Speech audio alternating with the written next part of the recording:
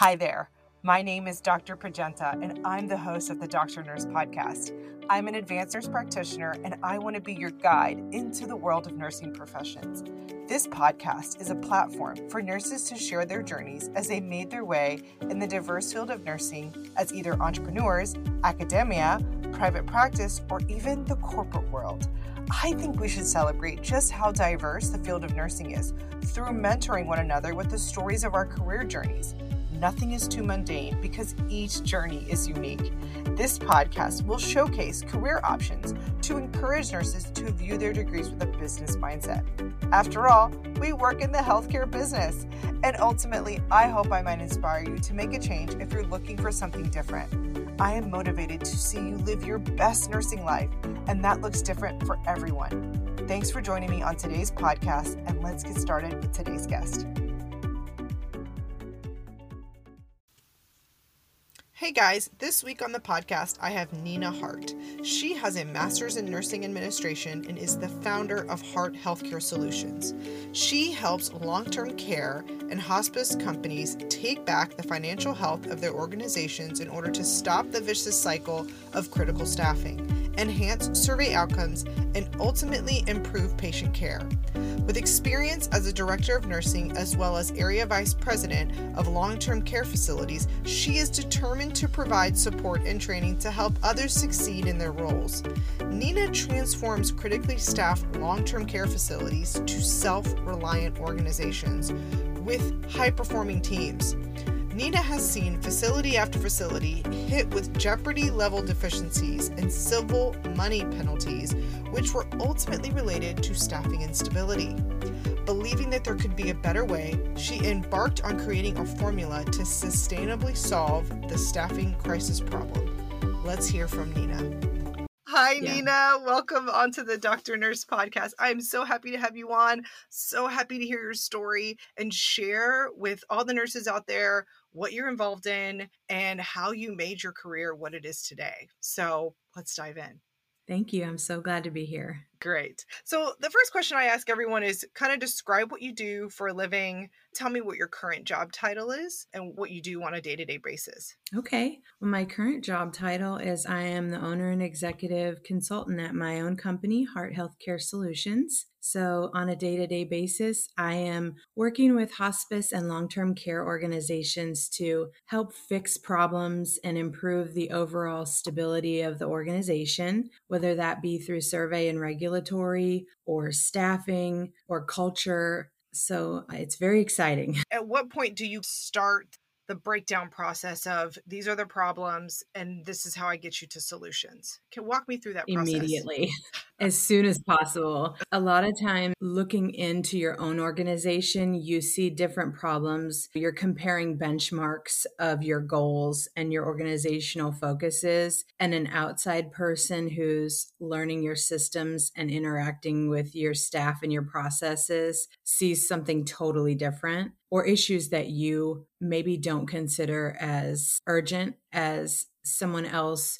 who is less emotionally committed and less ingrained in the day-to-day. That makes sense. It's fresh eyes, walking in, not emotionally invested. You just want to have results. You're about getting the results that you need to get this place or whatever the client's business fully operational. That's pretty cool. How did you get to this career, this job? Walk me through the moment you decided to become a nurse and then those tiny micro decisions or those jobs that you took or whatever those little moments are in your career that led you to this specific spot. I love that question and I love talking about this. I started as a CNA, a nurse's aide, a certified nurse's aide at 18, and there was no motivation behind that. I just signed up for a local class. I think it took 6 weeks and I liked it. I liked helping people. I liked meeting new people, and I had no idea what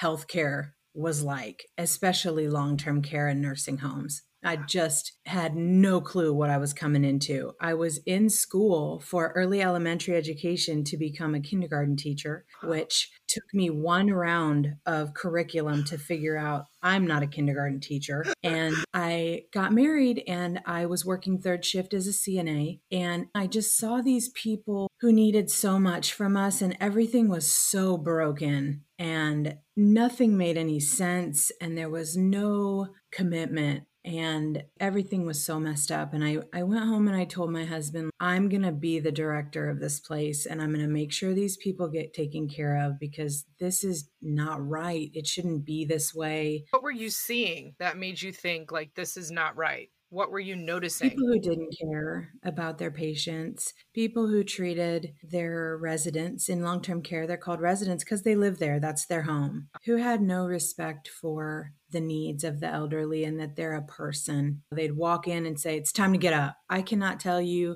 how many times I've seen that happen, how many times that happened. It's so simple. And it seems, and if I said that to a CNA right now, they'd be like, okay, it is. It's time to get up. What do you want me to say? And it's like, well, I want you to say it in the way that you'd like it said to you. Hey, are you ready to get up this morning? And if they say no, turn around and leave. Yeah. Like, it's not a task that you check off the box. It's a human being. It's very easy to do to become task oriented as a nurse, as an aide, as someone in healthcare. If I don't have him up by breakfast, he won't eat. Or if I don't have him up by breakfast, I'll get in trouble because my section isn't ready. Oh, there's Yeah, metrics that are yeah, being- right. Yeah. So there's a lot of determining factors as to why systems are broken and the culture in long-term care is the way it is.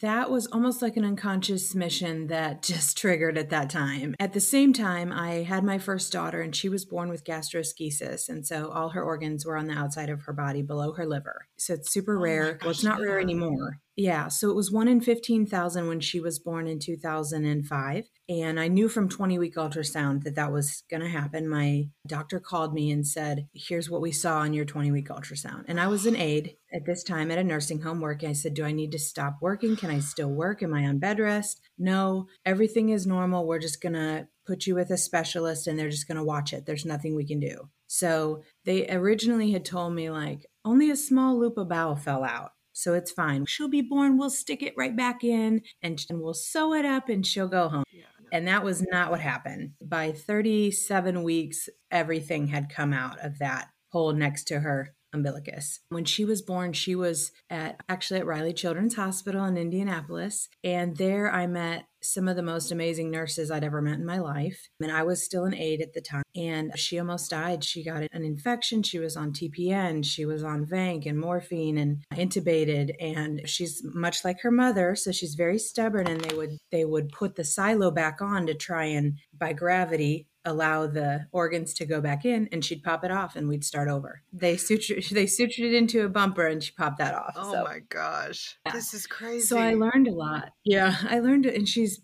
beautiful and healthy and 16 now. Amen. And just, you'd never know. Other than she doesn't have a belly button. You might notice that. So, okay. But that kind of gave me a brand new perspective to nursing. Kind of like you said, when you had your son, it just changes everything. Yeah, it changes everything. Yeah. So I went back after she was in the NICU. She was in Riley for 13 weeks. So she came home with an NG and we worked through that and just learning all those things. I enrolled in LPN school to get my LPN license and was able to complete that and worked as a charge nurse on the floor for a while. And then pretty much immediately went back to get my RN. Mm-hmm. So as a general rule, a director of nursing has to be an RN in most states. So I went back to get my RN immediately after I finished. So when you went back for your LPN, did you stay in that residential healthcare setting or did you go to the hospital? Nope. I worked as an aide on the weekends. I did weekend doubles for a while. And then I went down to PRN at the end, I think. Well, you were in school. It's hard to like work full time and do school. Oh my gosh. Yeah. And my daughter by then was,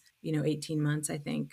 I got pregnant with my second child, my son, during my RN and ended up having him 2 weeks before graduation and could only miss 6 clinicals. I was like, no, we're at the end. We are doing this. Yeah. Like, I tried on the way to clinicals every day for, 3 solid weeks. I don't remember. Let's see. I had February 4th and I graduated May 10th or something February like 4th. that. So That's like yeah. not even 8 So I weeks. think I missed 2 weeks. I missed all 6 clinicals I could miss. I couldn't be absent all year. I couldn't miss any time because I was saving it for when I had him. So I had him over our spring break. I told my doctor, look, we are on a tight schedule here. So he induced me so that I could finish school. I cried every day to clinicals after I would drop him off. He wasn't even old enough to go to daycare. He had to go to a friend of mine's because they won't take him at daycare under 6 weeks. So I finished it. The moral of the story is I did it. I worked as an RN in a couple of different settings as a nurse on acute rehab at the local hospital, which was more of the long-term rehab unit. And then I worked as a hospice field case manager during that time. Absolutely loved that. One of my favorite jobs of all time was because of being in the field as a case manager. But why did you like that so much? What about it did you like? You're playing their ball game now. This is not an institutional healthcare setting where you tell them the rules and they follow it. You're going into their house. It opened my eyes to how people live. And it always was so interesting. I was on call a lot of the time and you'd have after hours. We had a lady after hours, through a mucus plug. And what do I do at 2 a.m. with, I don't have a nebulizer or a suction in the trunk of my car. What are you going to do? You have very limited response. So I'm calling the medical director saying, what do I do? And he said, check your pulse, you're freaking out. Yeah. Check your pulse. Check your pulse, you're freaking out. He was the best. So, and he was there at 2 a.m. walking me through it. Okay, calm down, take a breath. Let's think about what you can do, what you've got in the home, how you can prepare the family for what's happening to her. This was half a mile from my house. My husband knew these people from the fire station. Like these are people in your community that you're interacting with. I did a couple rotations where I went into people's homes as well for home health. And there's such a vulnerability. There's such a connection you get with someone when you go into their personal space and you care for them. It's different. Yeah. It's unlike totally anything. Different. It's just, you're right. Like you said, it's like, now we're playing on your home turf. Yep. You were playing on mine and now I'm playing on yours. The walls are down with patients too. I just feel like they're just like, here's my place. Like, come inside. I get why nurses went to your house and cared for you in your home. It's a different dynamic. And I think it's really good to experience that because you see people as people. Yeah, you see their home, you see what they came from. When they come to your setting, it's like, okay, you have to be this way here and we have to do this. Like I said, that task-oriented mindset that we get into as clinicians sometimes. And at their home, it's not that way. Yeah, they're a body. When you go into their house, you're just like, oh, you're a mom and you're a dad and you're a grandma and your pictures on the wall. And there's a hole in your floor and there's cockroaches here and there's no power and there's a bottle of morphine next to the toaster and all these things that are not even on your radar when you're in a clean, well-lit institution where you have all the tools you need to take care of them. Yeah, that's crazy. So after doing the hospice, home health, where did you go next? I saw an ad in the paper and it was for a DON of a local facility, a director of nursing. And I thought, I'm going to apply for this, even though I have zero management experience. And in my mind, I knew I was totally unqualified, but I knew I wanted to do it. And so I applied for the job and I got it. I got the job and I was my first director of nursing job. I was paid $27 an hour. So many nurses I know start at that as an RN now. Yeah, I think I started at like 22 and that was 15 years ago almost. Yeah. I started it at 22, 15 years ago. Yeah. So it was more about the opportunity for me. That was what I had been working towards. Yeah, that was your dream. Yeah, that was my dream. Yeah. Yeah, it was a rude awakening. It was one of those dreams you're like, I see why this was so hard now. And maybe I harshly judged these other people trying to do this. Yeah. It's humbling, right? Real humbling. Yeah. Plus, let's throw in there that I was 25. And so the people working for me were twice your age. Older than me. Yeah. So I had to work twice as hard as everybody else to get half the respect as anyone else. How did you overcome that? Where did you put your mind in order to get that respect? Like, what were some of the techniques you put in place that you could get the respect you needed at your job? I put in my mind that just because I'm the boss or the manager, I actually don't know more than them. I don't know more about this facility. I don't know more about their residents. I don't know more about the processes. I don't have more experience. She's like, I've been an aide for 30 years. And I'm like, absolutely. Show me what you do. Show me how you take care of this person who we can't figure out why they keep falling. That's good. Or how have you been managing this patient who's combative when you're trying to get them to the shower? And What it did you showed find? me a lot of things. Yeah. I found a myriad of things that were very positive and very negative. So I found that there are amazing, brilliant people who know how to get people to do what they need to do by leveraging their relationship and leveraging their personality and influencing others either with touch or with a joke or with a memory or however they did it, or with bribery. We will go get your vanilla ice cream. Let's go for a walk. And sometimes it feels like that, especially with dementia patients. It feels like, okay, I can't get them to do anything I can't get them to eat. I can't get them to go to the bathroom. I can't get them to change their clothes. I can't get them to lay down. It's a constant struggle when you want the best for that person and they're making a different decision for whatever reason. Yeah. And I also found a lot of negative and sad things, like I said earlier, even small things like it's time to get up or you need to take a shower, you smell. Who wants to be talked to that way? No one. And those were the minor things, the things that didn't have to be reported to the state or the police. Jeez. Yeah, a lot of state reportables in long-term care. A state reportable would be something like an allegation of abuse of any kind of allegation, whether or not it's substantiated. We would do an investigation and report it to the state. My first facility was trial by fire. Literally, I got a call at 11 o'clock that the facility was on fire. So we had to go and evacuate that whole wing. The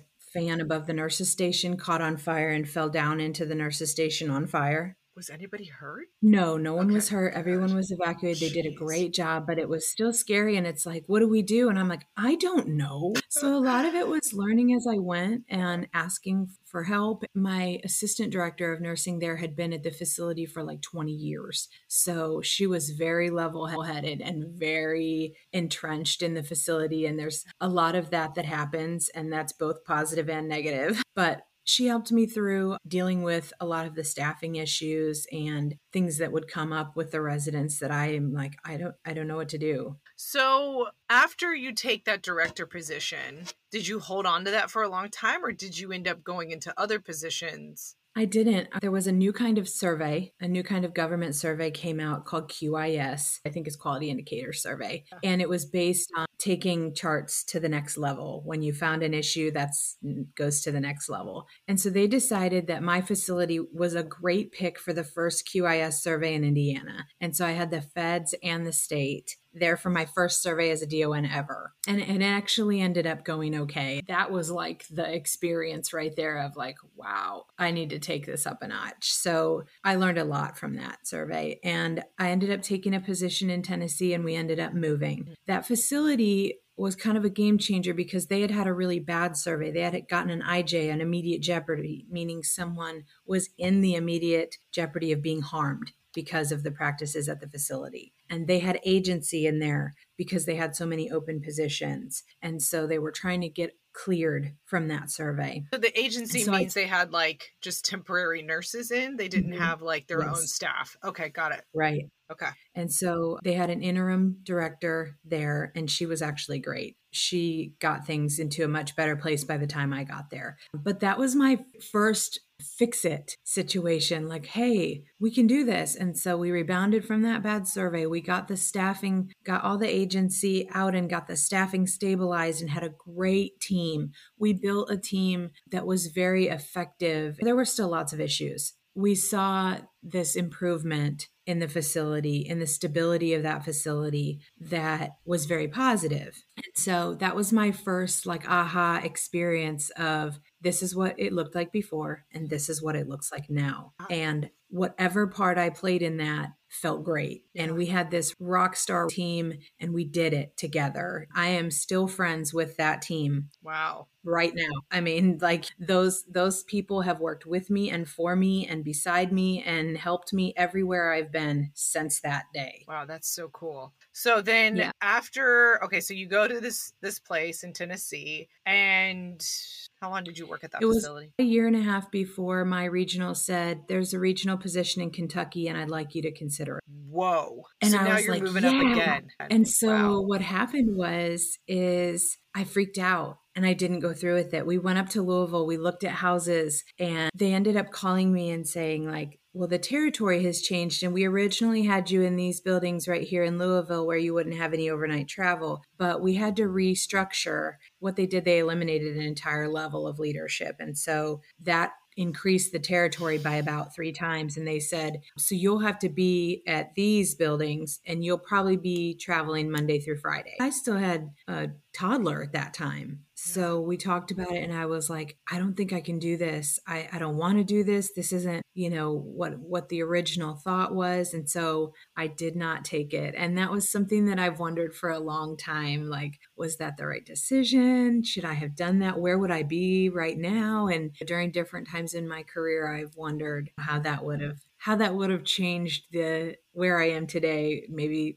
good, maybe bad. Yeah. Yeah. So after you turn that position down, but you've moved, right? So you're now in Louisville. So right. What do we do now? So we went back to our house in Indiana where we lived, and I helped open a new facility there. And then we realized like, wow, we really love Tennessee and we're just not happy here. So I finished that facility, got them through their survey, and we went back to Tennessee. And the facility I walked into, this is one of the biggest challenges probably of my career, but I immediately noticed that things were not the way they should be. And I tried to bring it up a few times and I wasn't getting the response I expected. So you were the director of nursing there? I was the staff development coordinator. Okay. So I was like, what position can I take to get back to Tennessee? And there was this facility there. Yeah. And I'm like, I'll get there and we'll figure it out. So I get there and I realize like, wow, the staffing at this facility is kind of dangerously low. And I'm seeing like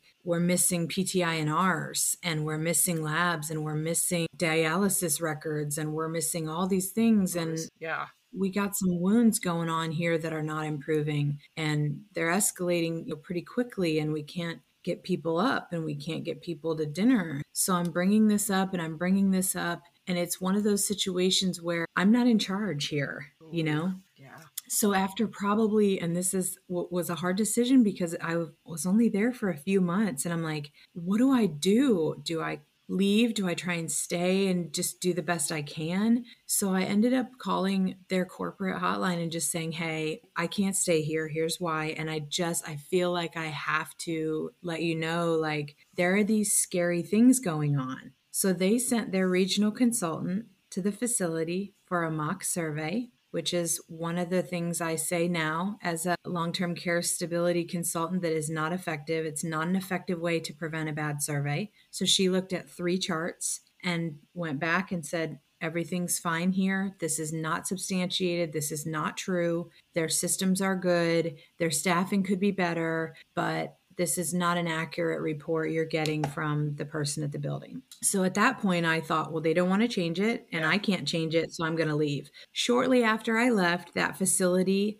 had 6 immediate jeopardies and 2 K-level tags, which means actual harm did occur. The resident with the worsening wound lost his leg and subsequently passed away. The facility was put on a 30-day fast track to Medicare decertification. They had several lawsuits result from those negative outcomes. And the company that I went to work for when I quit acquired that facility. Oh and my said, gosh, hey, that is full circle. We need somebody to go back and fix it. And I'm like, well, I'm going to need a raise. Okay. And they said, okay. And they sent me back. They said, go back, get the staffing where it needs to be, build your own team from scratch. So I'm calling those people at that first facility that supported me that I'm like, hey, can you come with me? Will you come here with me and help me fix this? And it was miserable. Did they leave? And it was absolutely, oh yeah, they came. They all came. And we worked 16-hour days from Halloween to Christmas.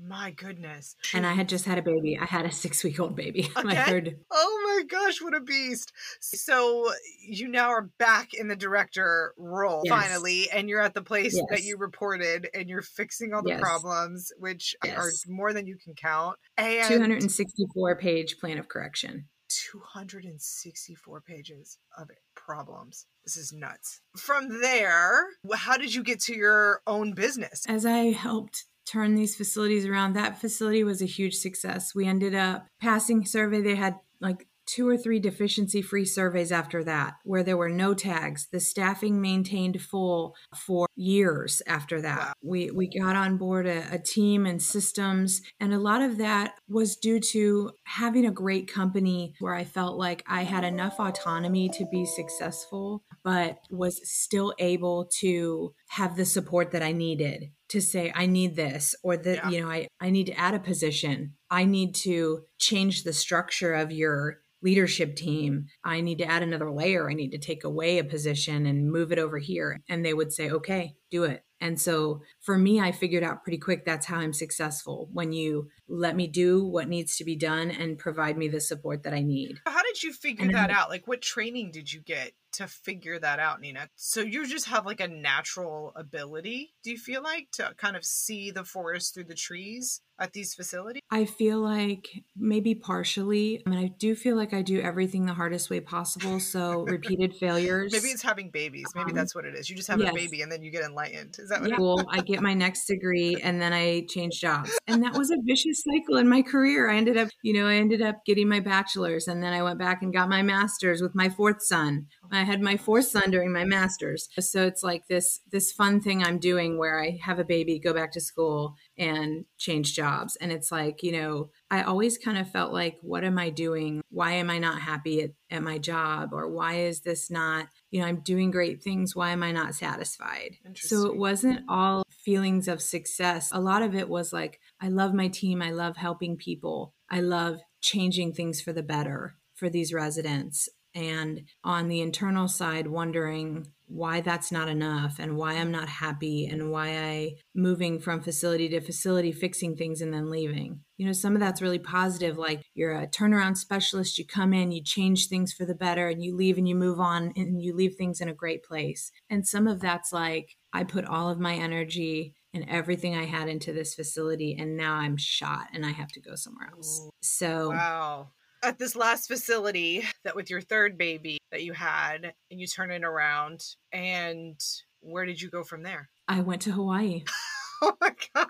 I got a text that said DON needed on the white sands of Oahu, and I screenshotted that text and sent it to my husband, and he said, let's go, I'm packing. And he wasn't joking. And you guys went there. How long did you stay at that job? So my husband's Hawaiian Japanese, so his family's here. I'm in Hawaii currently. And I stayed at that job for only 6 months. It was so expensive here, and our house in Indiana ended up not being rented out. So we were paying for that house and the house here. And the rent here, I would say at the time we were paying 6 times what we paid in Indiana for our rent. So the cost of living in Hawaii is really high. But I also felt like I was really micromanaged in that position, and I wasn't doing anything to help that facility because I was doing work that didn't matter. And so, which was sad because I loved that company. Why did you feel were you in a director of nursing position and you felt like the changes that you were trying to implement to make them function better or to manage, they were just kind of writing you off, like somebody above you was saying like, yeah, okay, sorry, no. Is that what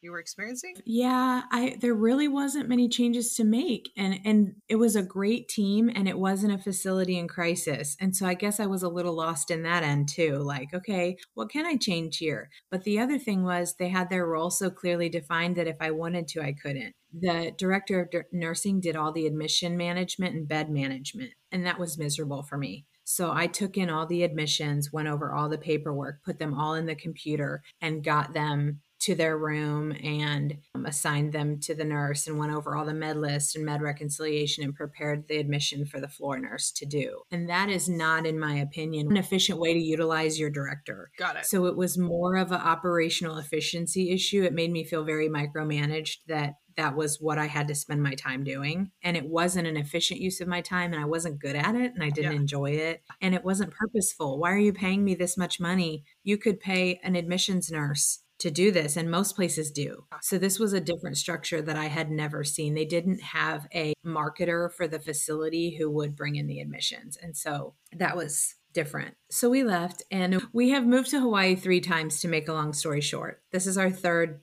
Trip round back with Hawaii. Yeah. So you moved back to Indiana, back to Hawaii, back and forth. Yep, we went to Tennessee. We went back to Tennessee. Yeah. So when we went back to Tennessee from this position, I ended up going back to hospice in a director of operations position, and really enjoyed that and moved up very quickly. So I was promoted the year after that to area administrator. We had 17 locations at the time, and in that time we opened like 10 more. And so in another year and a half, I was promoted to area vice president over the 27 locations in Tennessee. I was with that company for almost 5 years. It was a great fit. It was very rewarding. It was very autonomous. We were doing great things. There were lots of fires. There were lots of things we could turn around and fix. Not actual fires, though, right? You didn't mean actual fires. Right. Like you did Not last actual time. fires, thank goodness, this time. But, it was a very fulfilling experience. And I was there for almost 5 years before we moved back to Hawaii. Gotcha. So fast forward me to when you decided to go ahead and start your own business. Because, I mean, clearly from your story, you have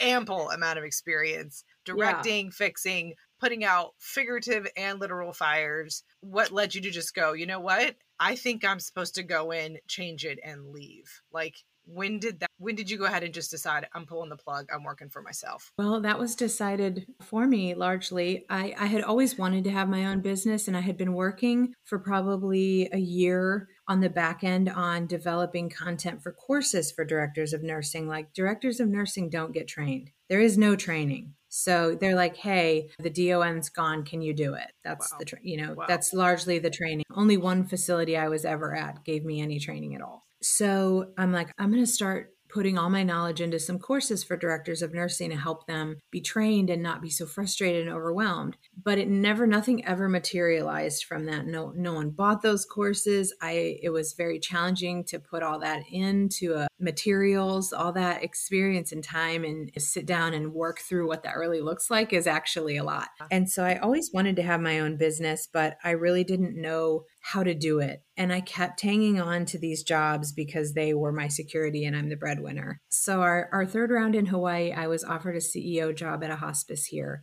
And I was like, this is it. This is everything. It checks all the boxes. It's exactly what we need to get to Hawaii and stay in Hawaii. So apparently while we were moving, they decided to restructure without letting us know. And they let me go 4 weeks after we got here. So yeah. And how long ago was this? Just recently? January of 2021. Yeah.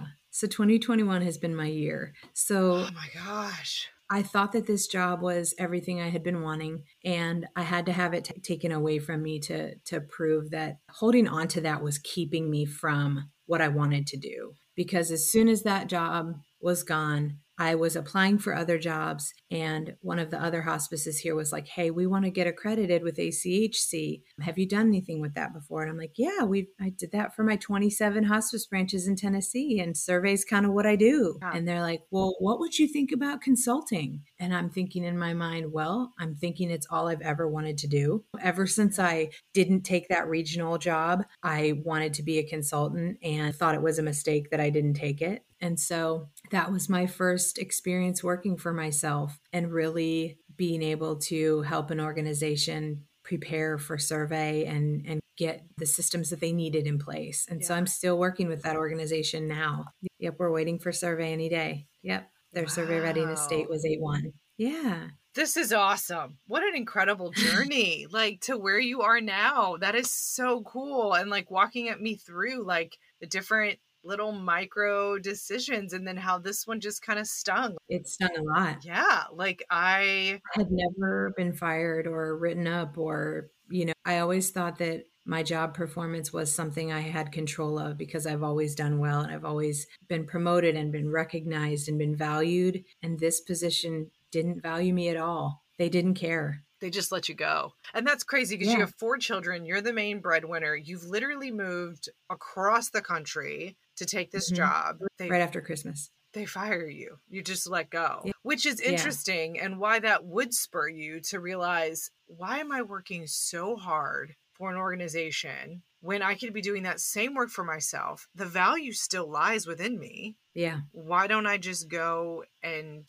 put the stock in my own company, me? And it was a slap in the face that I could have done this when I started wanting to do it 2 years ago, had I let go of the job that I had, but I was too afraid. I was too afraid that it wouldn't be consistent, that it wouldn't make the money I thought I needed, that I wouldn't be able to do it, all these things. So what have you found since you've taken it on? I mean, do you regret working for yourself? No, it's the best. I was killing myself for them. I was waking up at 6 and getting home at 6 Monday through Friday. And they were like, not even appreciative of that. Like, you're not doing enough. This isn't a good fit. We called the other office and you weren't there. And I'm like, yes, I was. I was there. Maybe I was in the bathroom. Maybe I went to lunch. Like, all these things that I was like, why is this not enough? Why is this happening like this? I've never experienced this type of situation. I got fired and started working this contract that I'm currently still working today. And I'm working 24 hours a week and I'm making the same money that I made for them as CEO in my own house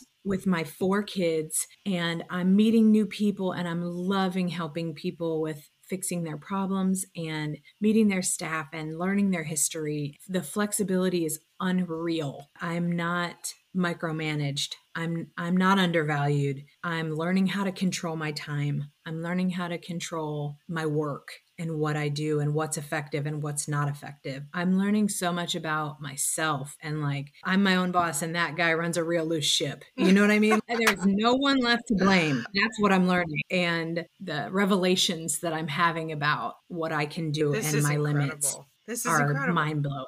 Wow. Wow. I have to find another word for wow. I love that word, and it's just so great. And it just describes this so perfectly, because I think that what you're describing about fear and letting that control you and not realizing that on the other side, if you just get over the fear, if you move through the fear, that you'll find that the thing that you're afraid of might not even be true, right? Like your fear of like, I won't be able to make enough. I won't be able to support my family. It's like, actually, you will. And you'll even have more time for your family. And you'll actually feel all the things you were hoping to feel working for somebody else by working for yourself. It's crazy. I was so ashamed of being fired. The shame that came with that, because I had always been so successful and valued. I had never experienced that. The shame was so heavy, like during the process of being fired and not having a job and not knowing, are we going to have to leave Hawaii again? After we got here 4 weeks ago, they offered me a severance package of 1 month for 2 years of not working for another hospice.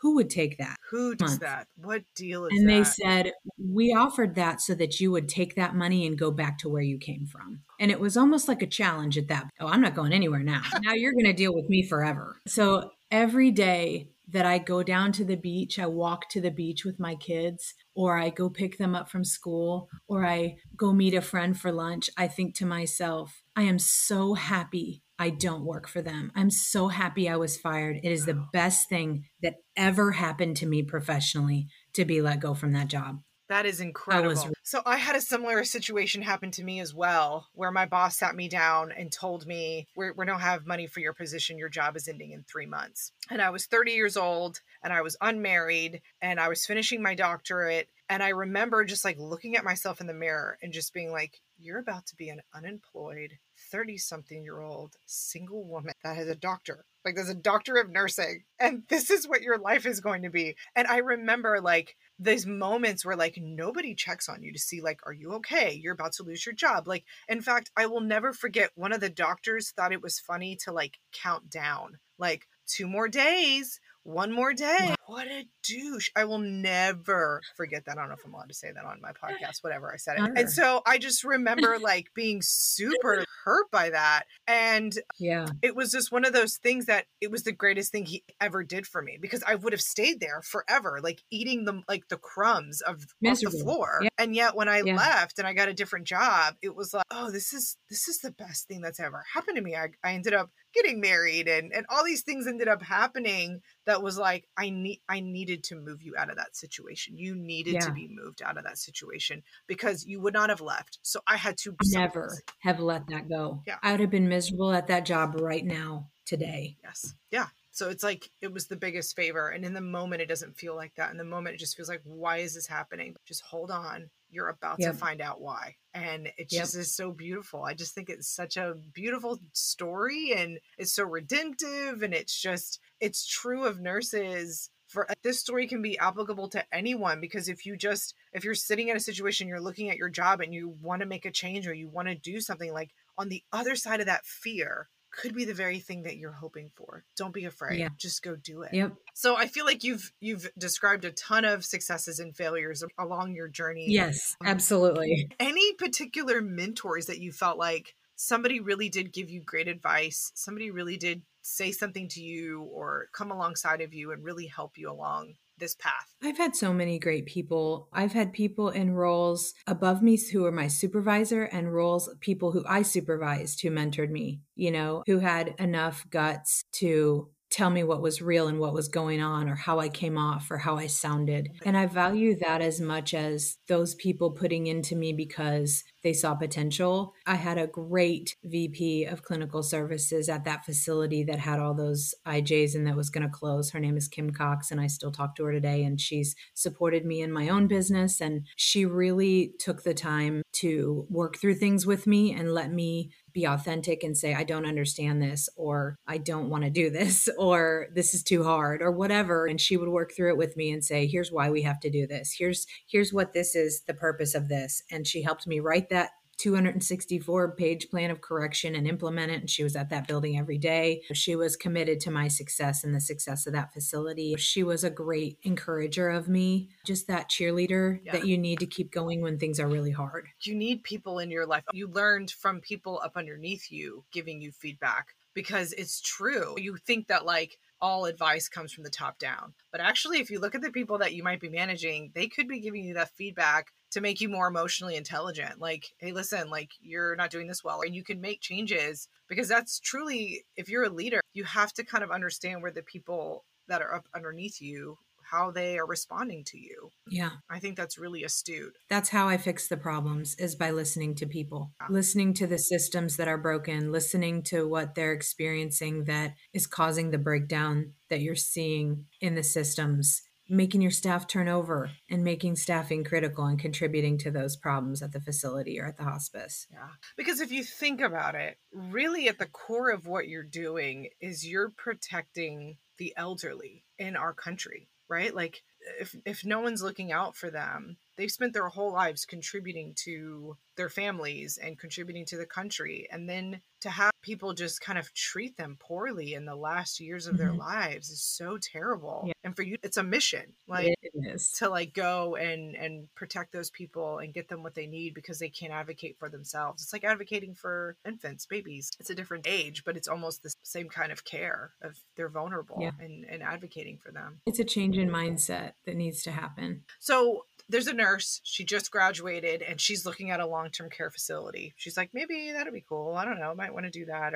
Or she's not even thinking about it at all. She's like, no way, I don't want that job. What do you have for that, for a new nurse just getting out of school? What advice do you have? I was listening to the podcast episode with Dr. Jasmine, and I was listening to how she said she went to a few different geographic locations and different hospital systems, and how she learned that was not for her. And she learned what was for her and how she wanted to provide care. And I think that was impactful for me, because what we need to do as nurses is find what fits for us. And so I think I was originally interested in NICU because my daughter was in the NICU. And I realized that wasn't the right fit for me, and that I could make a bigger impact going back to the facilities where I started. And so I think just trying different things and learning as you go, like what feels good to me and what doesn't. And like you said, not holding on to something because you took a job. Like, well,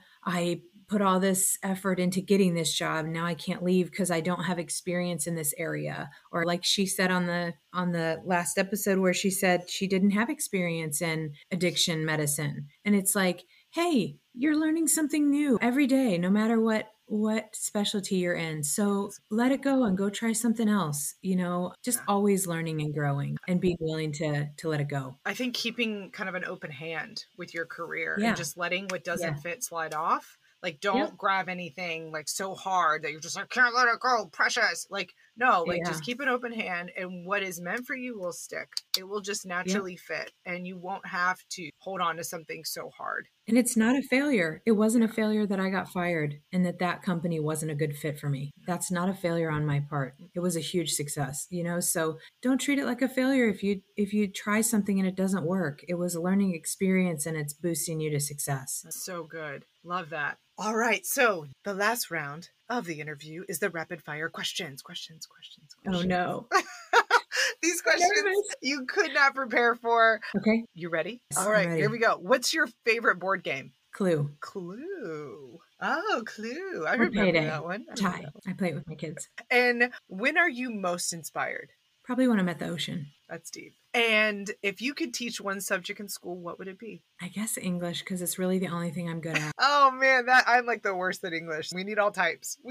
So thank you for coming on to the podcast. Thank you for sharing your beautiful journey. Yeah, I think you might be most inspired when you're having a baby. I don't know. That might be that's going to be my takeaway from all this. But Thank you for sharing your story and coming on and sharing with everyone, like just how you got to where you are. And where can people find you if they are wanting to reach out to you and see what you're about? Awesome. So you can see my leadership courses and my long-term care staffing stability and hospice accreditation programs on my website, which is www.hearthealthcaresolutions.com. Or you can email me personally just to talk or say hi at nina@hearthealthcaresolutions.com. I'd love to hear from you and hear about your journey and your leadership opportunities and your facility. I love the stories. That's really cool. Thank you so much. And again, guys, thanks for listening to this week's episode of the Dr. Nurse Podcast. We are at the end of our time together. I really enjoyed the chat. Please be sure to subscribe to the show so you don't miss an episode, and leave us a review if you like the show.